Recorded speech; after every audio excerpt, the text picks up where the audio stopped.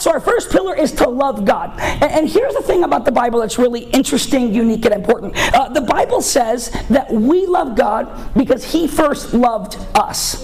Right? And so though everyone who has read the Bible or who understands Christianity or who even has a thought about Christianity, everyone knows that the centerpiece of Christianity is Christ or Jesus.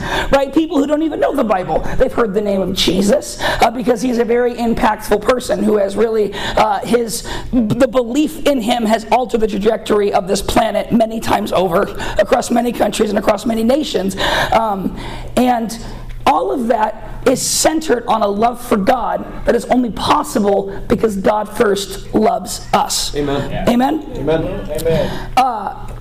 And if you believe in Jesus Christ, if you believe He is your Lord and Savior, if you've actually, repented, then the whole process of believing in your heart and confessing with your mouth that Jesus Christ is your Lord and Savior, and actually to turn around and repent, it was only possible because of God.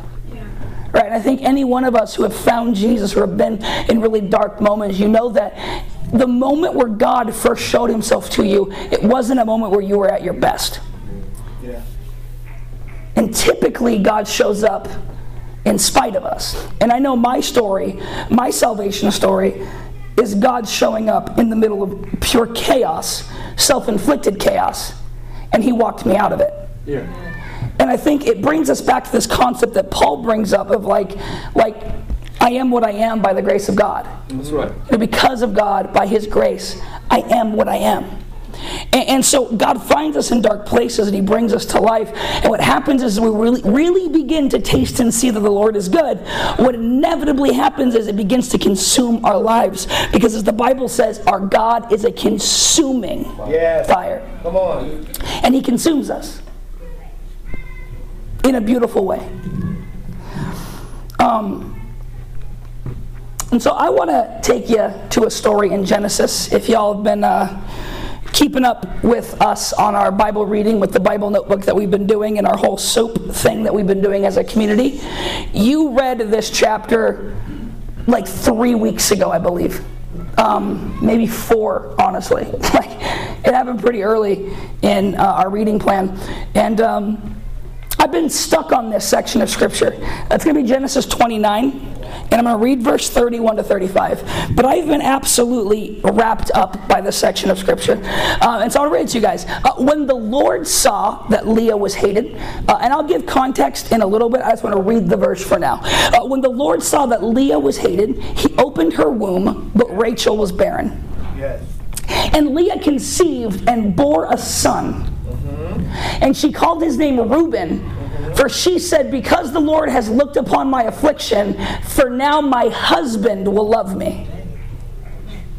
She conceived again and bore a son and said, because the Lord has heard that I am hated, He has given me this son also. And she called his name Simeon. Yes, come on. And again she conceived and bore a son. And she said, now this time my husband will be attached to me, because I have borne him 3 sons. Therefore his name shall be called Levi. And this verse, very important and very beautiful. And then she conceived again and bore a son and said, this time I will praise the Lord. Therefore she called his name Judah. And then she ceased bearing. Dear Lord in heaven, I pray for every single person under the sound of my voice. God, help me to preach your truth and your truth only. God, may we continue to fall more and more in love with you. Yes. To have you become our center and our focus, God. And in Jesus' name I pray, amen. There is a guy, he's actually going to be at the altar conference. His name is Damon Thompson. He is a preacher whose sermons have radically altered my life, the way I view the Bible, the way I read the Bible, the way I pray. The way that he expounds upon the Word has really impacted me personally. And there's something he was saying a lot in 2018, I believe, because he was on this big crusade going across the country. And he would get on stage, and every time he'd get on stage, he would start with 2 concepts, and both of which I saw really upset people. I saw in the comment section people would get really mad. The first thing he would say is marriage isn't hard. You just got to be in love. Right. Which is a challenging prospect because I've been a part of a marriage now. It's not always easy. really is. It's not always easy. And he begins to expound and he says, because love, Jesus says, that the greatest love is to give up your life for another. Yeah. And so if love isn't a feeling, but it becomes a lifestyle or a sacrifice, suddenly marriage is easy. Yeah. Because anytime you and your spouse have been arguing, it's because two people have been self-centered instead of self-sacrificial for one another. Because in truth, marriage is about me dying to myself for her and her dying to herself for me. Right? The concept of it's not 50-50. Marriage isn't 50-50, it's 100-100. Yeah. Sometimes your spouse won't give you the full 100. And so in the name of self-sacrifice, you go forward more. Because sometimes you're not going to give them your all, and they're going to have to go forward for you. Right? And that's this concept that he preaches, is like if we were just so about one another that we weren't about ourselves, marriage would be easy. Yeah. And the next thing he says is, and so with that in mind, Christianity isn't hard. You just have to be in love. Wow. And y'all, if you ever find one of his videos where he talks about that and you go to the comment section, it's a flame. It's just a whole hodgepodge of people getting real upset about that. Well, I did this, and well, I got divorced, and well, this happened, well, that happened. It's like what happened is truth is true no matter what, but sometimes our experiences begin to cloud our understanding. Yeah. That's right. Right? And what happens, we see similar in this story, is you watch Leah slowly get broken down, and broken down until eventually all she has is God.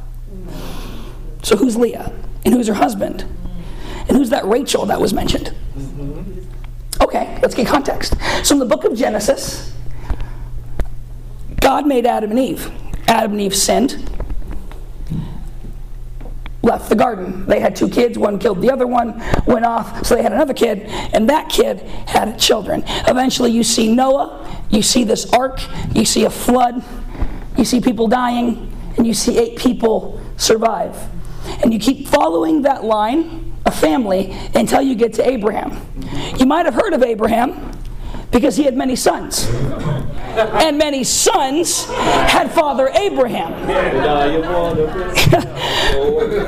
I used to teach kids ministry, and I know that song well. So Abraham had many sons in the faith. Right. But realistically, he had one.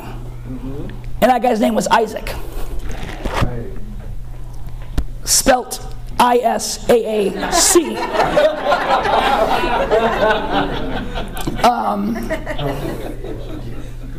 The correct way. And then Isaac has 2 children, Come on. Jacob and Esau. Jacob and Esau. Esau was the older brother. They were twins, though, born the same day. Esau was born first, and they just throw in the description about Esau. It's like, and he was hairy, and it's like, Right. cool. But the other one came out grasping at the heel of his twin. He wanted to be born first. And so they literally name him Jacob, which literally means he who grasps at heels. And I'm like, what a jerk name. And some of y'all are named Jacob. Or you know someone named Jacob. And you're like, what, that's what my name means? Yeah. Yeah, it does. James does too. Yeah. Also, fun fact, so does James. Same name. Okay. So if you know James, let them know. You grabbing the heels. I'm just kidding. But he has 2 sons. And the reason is there's a prophecy at their birth. That just like at their birth there was contention, there'll be contention in their life. And so you've probably heard the story. Firstborn children get a blessing. And the older brother Esau, he comes home and he's like, I'm famished, I'm going to die. Classic drama queen, right? I understand Esau. Because my boy gave up his birthright for a lentil soup, and that's ridiculous. Honestly, I have read that story 1,000 times, and the more my understanding of ancient culture and ancient history expands, I still don't get that story. It's like some weird nonsense of a story. But maybe I've never grew up in the Middle East in the olden times. I've never been that hungry or that thirsty. And then Jacob, what a jerk, he's like, oh, you're dying? Cool, cool, I will save your life if you give me your birthright. That just goes to show you that God will move on anyone, right? Won't he do it? Won't he do it? So Esau gives up his birthright for a bowl of lentil soup. Have you ever had lentils? They're nasty. I don't care what any of you say. They're nasty. They're nasty. And he gave up his birthright for something disgusting. And what happened is he gives up his birthright, and then eventually it comes time for their father, Isaac, to bless his sons. And he's going to give the blessing of the firstborn to the firstborn son, and he gives the blessing of the secondborn, which isn't really a blessing, to the second son, because that's how their culture worked. Basically, if you were a firstborn child in the Middle East, back in the Bible days, you got everything. And if you were not a firstborn child, you got to watch your brother get everything. You know what I'm saying? And if you were a firstborn girl and your brother was the second one born, well, he's the firstborn, and he gets everything. And it's crazy, right? Now, what you'll see in this story, Isaac's wife wants Jacob to get the blessing because she likes Jacob more. But Isaac likes Esau more. And can we just because I have a favorite child doesn't mean my children are ever going to know that. I'm just kidding. I don't have a favorite child. What happens is favoritism causes contention in the home. And so Isaac, it says, I'm going to bless Esau. That's the oldest son, right? But here's the thing. I've read that story 1,000 times, and I've always kind of been like Team Isaac. Like, oh man, they're tricking Isaac. Oh man, they're tricking Esau. Oh man, like Isaac and Esau are getting manipulated out of this moment where basically Isaac's wife, careful who you marry, tricks him into blessing her favorite son. But the thing was, Esau gave up his birthright, and so that blessing was by right Jacob's. Right.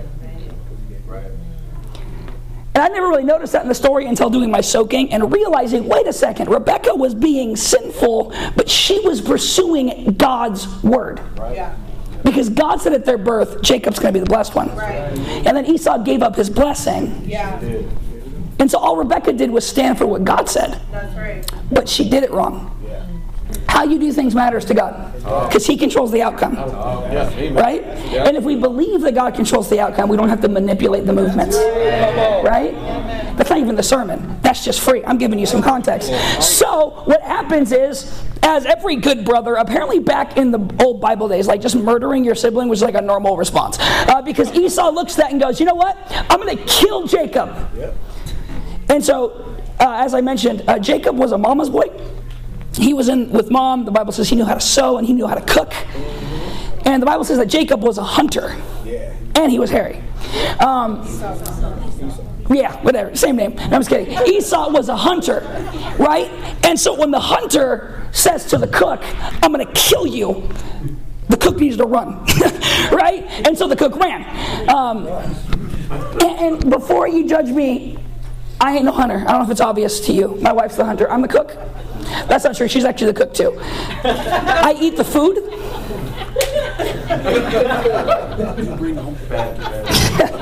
I feel like we do it together though. So Jacob runs and he sees a woman. Her name is Rachel. And he falls absolutely in love with her. And so he says to his uncle, let's not talk about that. He says to his uncle, hey, I want to marry your daughter.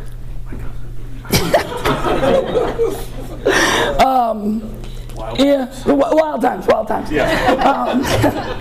He says to his uncle, because I want to marry your daughter, right? And then he says, if you work for me for 7 years, you can have her. So he works for 7 years. And back to that love concepts, the Bible says, but to him, it seemed but a moment. Because he loved Rachel so. Right? Back to that concept. The trial. See, we read 7 years in one sentence. Right. Could you imagine working grueling hours for 7 years for a promise? See, us as the Bible readers, we have the beauty of, in one verse, 7-year skips. We don't have to live through the process. Come on. And so just as quickly as reading the Bible over, and it was but a moment to him, that is how it felt to him. Right? How we experience it is how it felt to him. Because when you're in love, even the process is wonderful. And I'm actually here to tell you that genuinely to fall madly in love with God would radically change your life in ways you didn't even know were possible. Because we seek first so many other things, but the Bible says seek first the kingdom, and all these things will be added unto you. So it's like 7 days to him, or it's like a moment, depending on your translation, and he goes and he gets to marry her, and he does the marriage, and he goes into the room, and it's dark, and he has relations with his wife. That's right. And it ends up that it's Leah, who the Bible says has dull eyes, which I feel like that's mean. So Rachel had an older sister, and the trickster just got tricked into marrying the wrong woman, right? And so he leaves the situation, and then it turns out that he had married Leah and not Rachel. So he looks to his uncle and says, what the heck? And his uncle says, well, it's our tradition, the oldest sister has to get married before the youngest sister. He's like, well, then you shouldn't have had a hottie second, right? And so he says, but if you work for me another 7 years, I'll let you have Rachel. Come on. And he does, and it is but a moment to him. 14 years of hard labor in the Middle East. Seemed like a moment to him. But another thing that's really important in the Middle East is childbearing. What you produce, legacy. And so Rachel, the woman that Jacob preferred, she was barren. She couldn't have children. And so your boy goes and sleeps with Leah a few times. Right? Now Leah is the rejected wife. It's unfortunate, and it's true. I actually think if you look across Scripture, anytime you see multiple wives, you always see disruptive marriages. Right? That is why later in the New Testament, you'll literally see them say, like, unless you're a husband to just one wife, you cannot be a leader who represents the church of God. Right? And you'll see these wonderful and beautiful marriages, and then it'll be like, and then this girl joined. And it's like, why? Right? And the Bible is a faithful history text. It's not saying that multiple marriages is necessarily okay with God, although the Bible doesn't ever condemn it, not even the New Testament. But what it does teach us is that once you start adding on, you start to lose love. Nice. Okay. And what happens when marriages are lust-centered instead of love-centered? Right. They never work. They inevitably fall apart. That'll preach. Well, amen.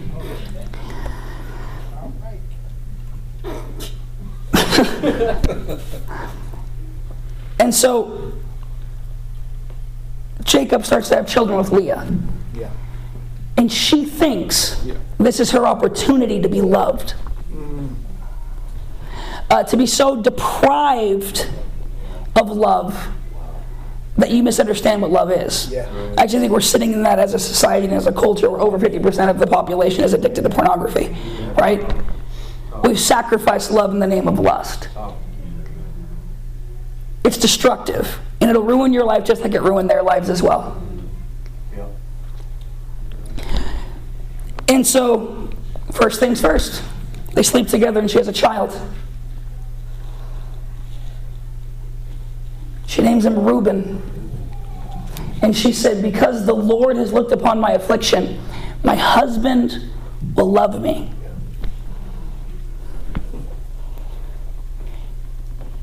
She's producing a legacy out of a desire to be approved by man. Or a man. And then she conceives again, and she bears another son. And said, the Lord has heard me, and he has given me this son also. She called him Simeon. And again, it's just, she's seeking the approval of her husband.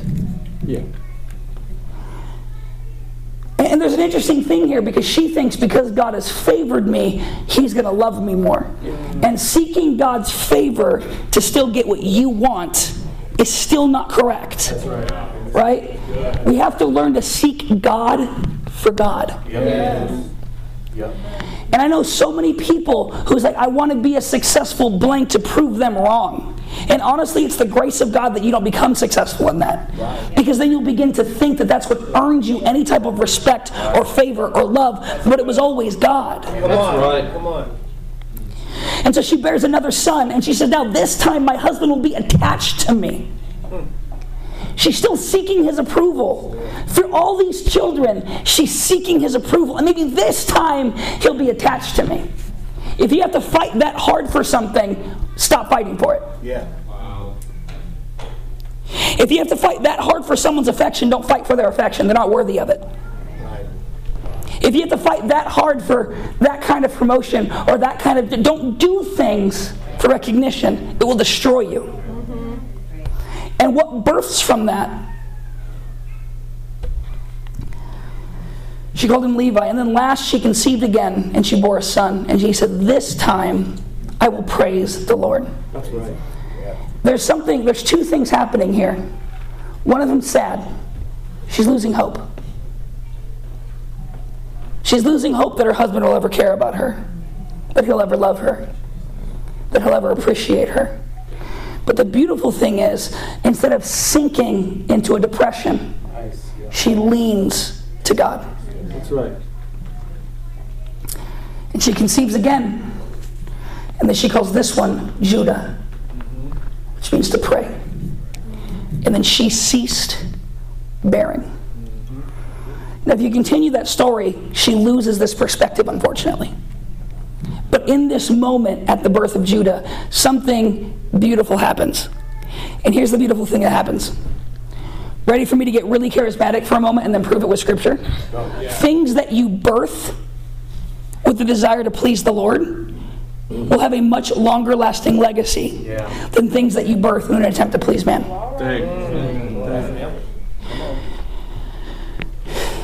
Do you know what tribe David's from?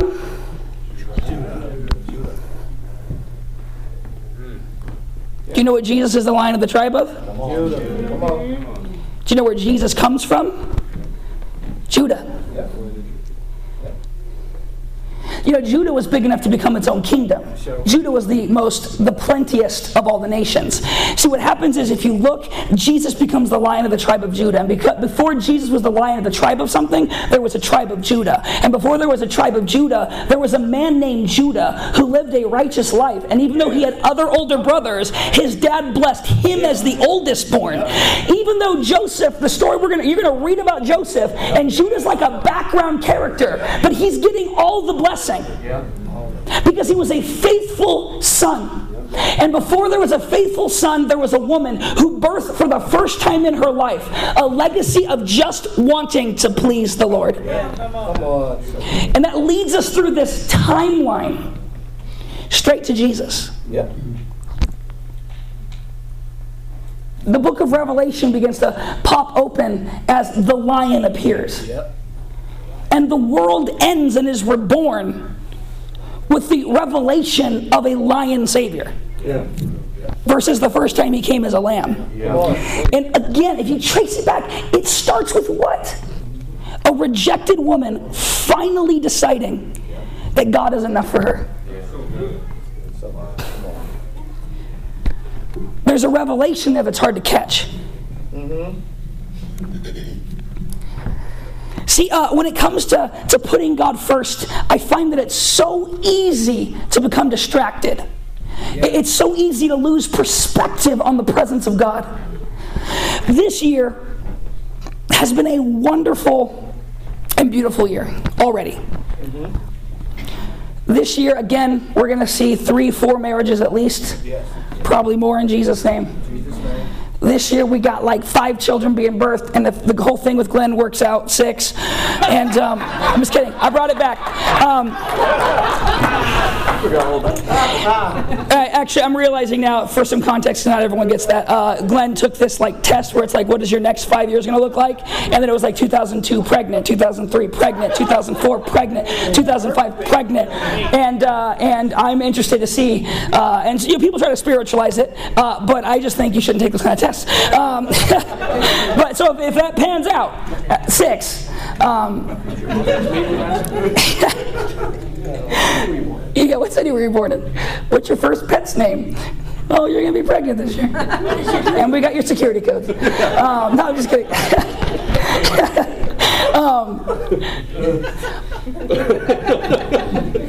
A year of marriages and a year of birth. Yeah. And a year where we have to extend the building because we can't fit the children. And a year where that elementary school opens its doors wide open and says they will literally put our branding in their building. We were just there recently and we were putting backpacks on kids. No backpacks, right? We were putting jackets on kids and shoes on kids and gloves on kids. And there was a kid with his toe hanging out of his shoe. And then he didn't have a shoe. Like, he didn't have a shoe and he was wearing shorts. And we said to him, it's cold, why aren't you wearing shorts? I don't fit in them anymore. Why aren't you wearing your pants? I don't fit in them anymore. And then every other kid walked in, and there was another kid, one more kid in the corner, who was also wearing shorts. Guess what? They were brothers. Yeah. Because they couldn't afford pants. Yeah. Jeez.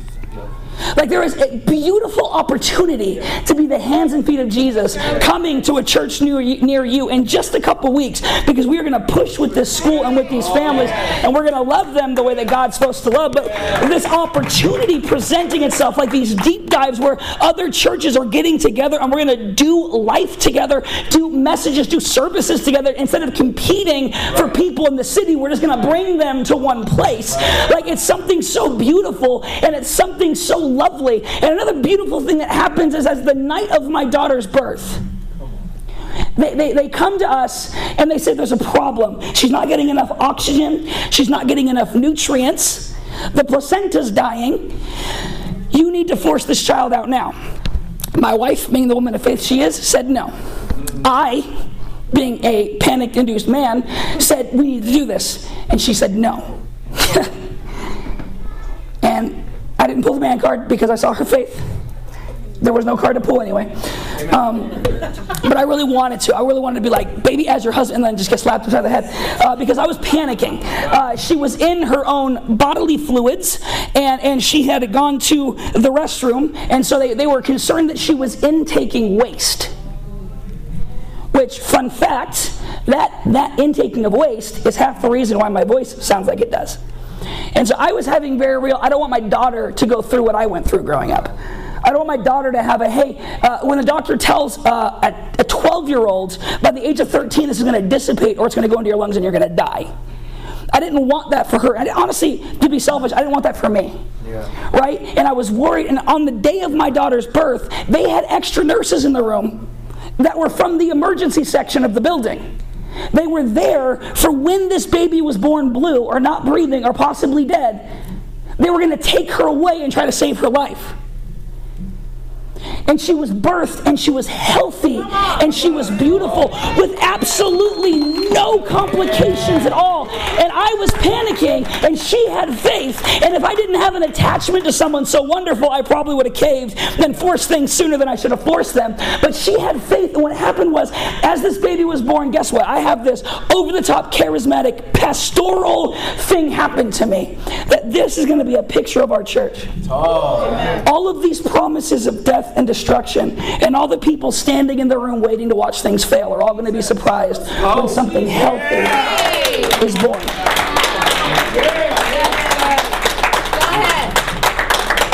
And God spoke that, and He's been so faithful.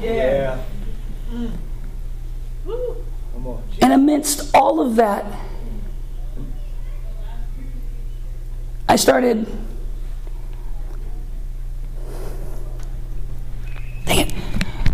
Aaron's birthday came by, and I miss him. And then it was last week was the 1-year anniversary of my grandma passing away. And her and my grandpa, who's over there in the back, they basically raised me. I love my mom and I love my dad, but they were the grown-ups in my life. That was my grandma and grandpa. Come on. And then I'm sitting there, and I'm sitting on my couch, and I'm holding my baby, and suddenly I feel a sharp pain in my arm, and I look back, and a scorpion crawled on me and stung me. What? Stung me while I was holding my newborn baby. I was like, one more thing.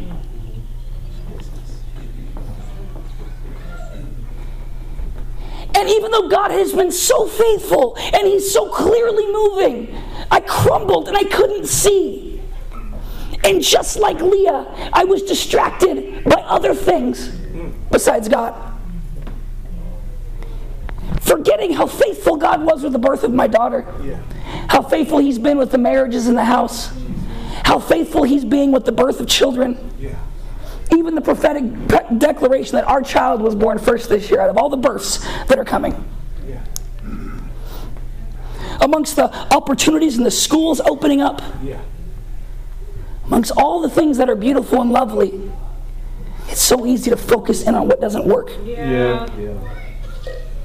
It's so easy to lose sight of my love for God and to begin to want things to be different or want things to change. And January was the weirdest mix of one of the best months of my life and just one of the worst. And my mind goes back to this story of Mary and Martha, and they're sitting at a house with Jesus, and Mary's sitting at the feet of Jesus, and Martha's working. And then Martha says to Jesus, Jesus, are you going to make my sister help me? Because I'm doing all this work for you. And then Jesus says, she chose right, and what she chose will not be taken from her. The one who stopped striving. But the thing is, and I talk about this a lot, because there's something beautiful about Martha that she doesn't get credit for. Martha learned her lesson. Yeah. And then later, Martha and Mary are sitting at a funeral because their little brother passed away. When things, at the peak of things not making sense, we house Jesus, we feed Jesus, Jesus comes through our town, we are friends of the Messiah. God in the flesh comes and hangs out with us, but we're crying at a funeral. Yeah. And the Bible says, and they get word that Jesus is near. The Bible says, and Martha runs to the feet of Jesus. Mary stayed in her grief. Martha learned something. Through her trial and her pain, she learned finding peace was as easy as sitting at the feet of Jesus.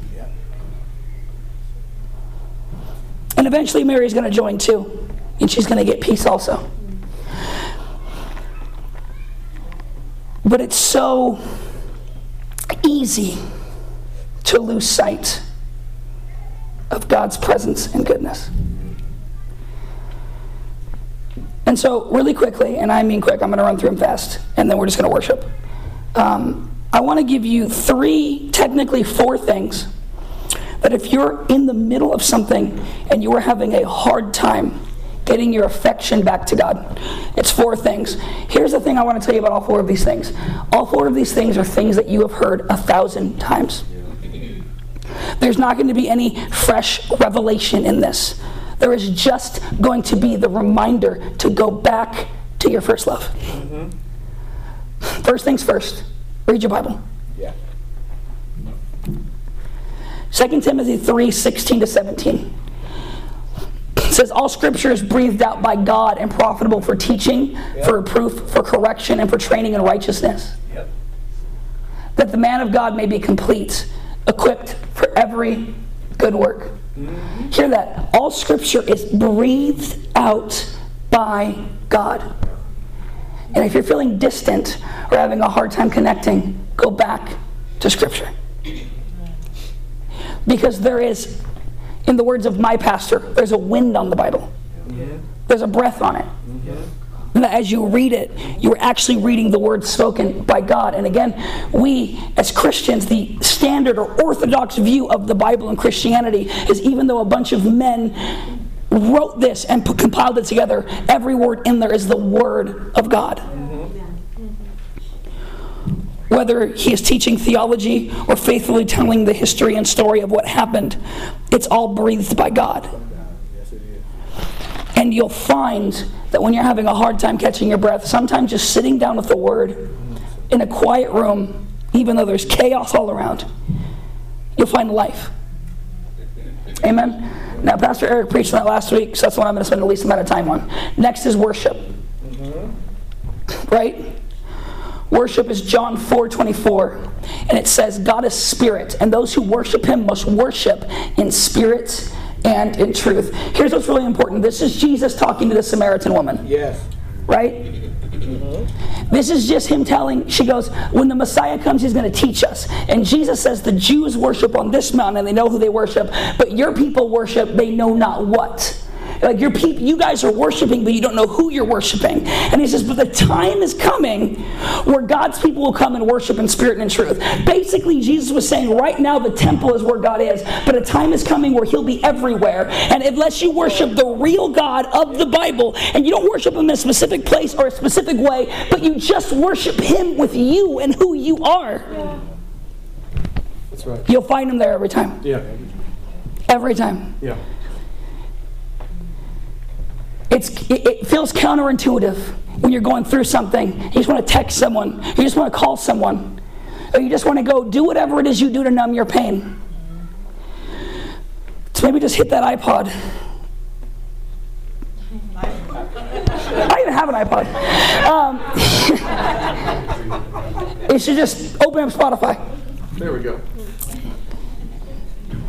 You just open up Spotify and let worship music fill the room.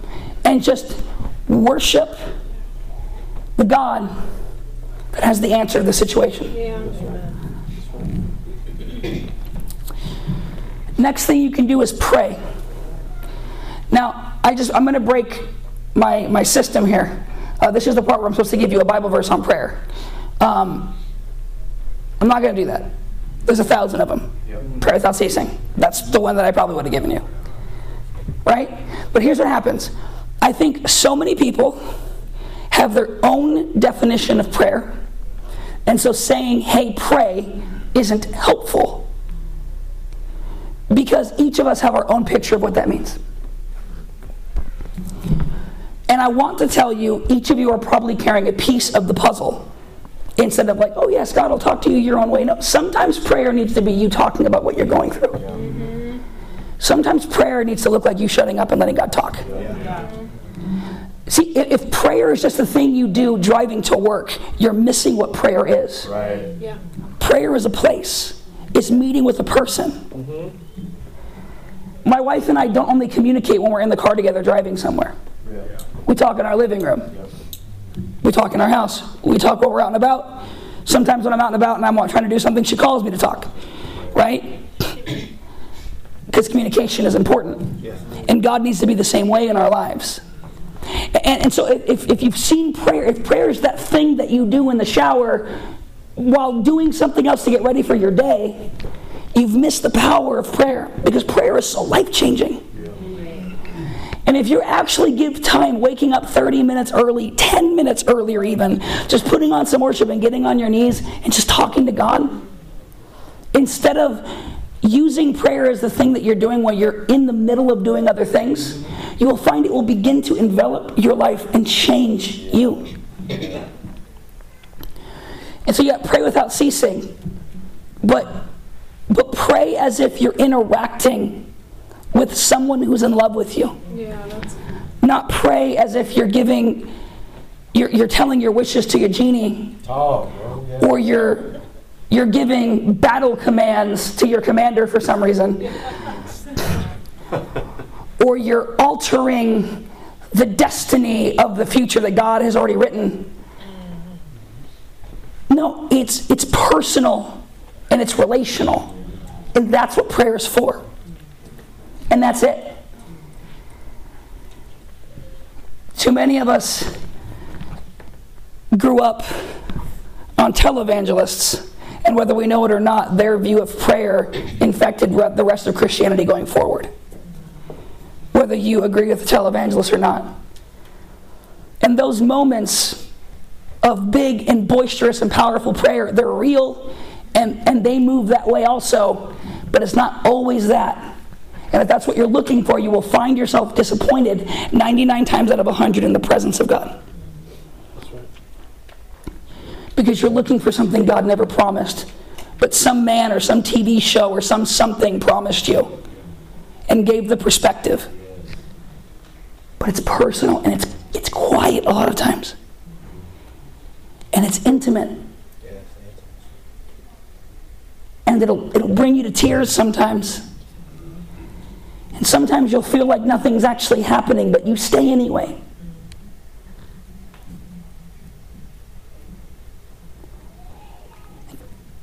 And you fall in love with a God who's present with you. And the last, fourth thing, it's kind of, that's why I said it's kind of like 3.5, because this thing is going to happen in Bible study, in worship, and in prayer. And that word is this: meditation. Now pause. Not Hinduism's version of meditation, or postmodern's definition of meditation.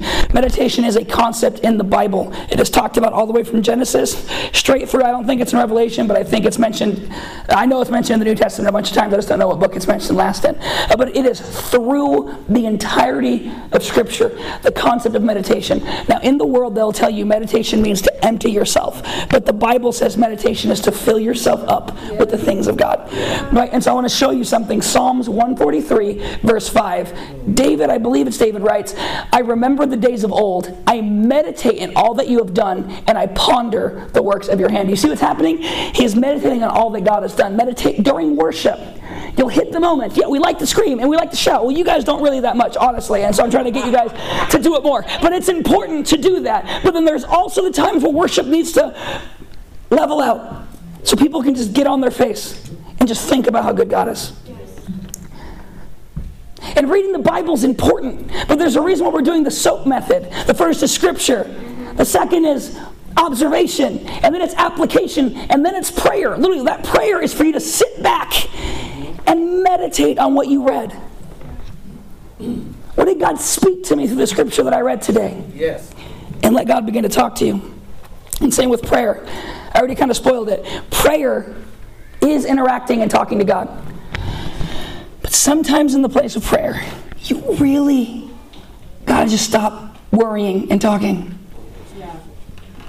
And just sitting down and letting God move. Because I will tell you what, most times when I have received breakthrough with God, or when I have felt overwhelmed by something, when I finally got peace, it wasn't in when I went to the Bible to read a Bible verse. And it wasn't when I put on loud worship music and jumped around, because I've tried that too. And it wasn't even when I talked to God about my issues. Most times the peace of God comes when I finally shut up and I let God talk. Yeah, amen. And I think because of social media, we've lost the ability to be quiet. And because we've lost the ability to be quiet, we've lost one of the most important aspects of our relationship with God. So the reason why God calls it the secret place. You hear people often refer to it as your quiet time. In most schools, when I was growing up, probably not anymore, after the Pledge of Allegiance, there was a minute of silence. Mm-hmm. And that was to pray and meditate on God. Yeah, it was. It's built in to the foundation of Scripture, is the implication that sometimes you're just sitting. I mean, my charismatic friends call it soaking, and it's honestly probably the appropriate word. You just let something soak. What's the point of it? Is so that it gets saturated in what it's soaking in. So much that if I were to pick it up and squeeze it, it all comes pouring out. Because it's so filled by that thing.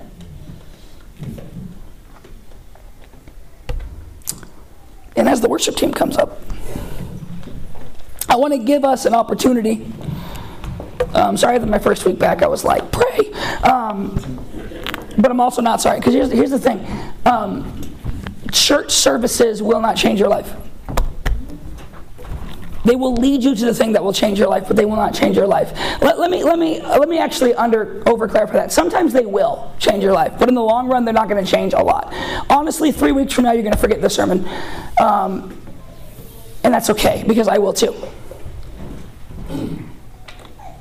And so if I'm not staying soaked in God, in His Word, in worship, in prayer, eventually we lose sight of God. There's an old quote that I love a lot, where the guy says, God, keep my heart desperate for you, because I tend to wander when I lose sight of my need for you. And I think that quote has so hammered in on the human condition, it's ridiculous. God,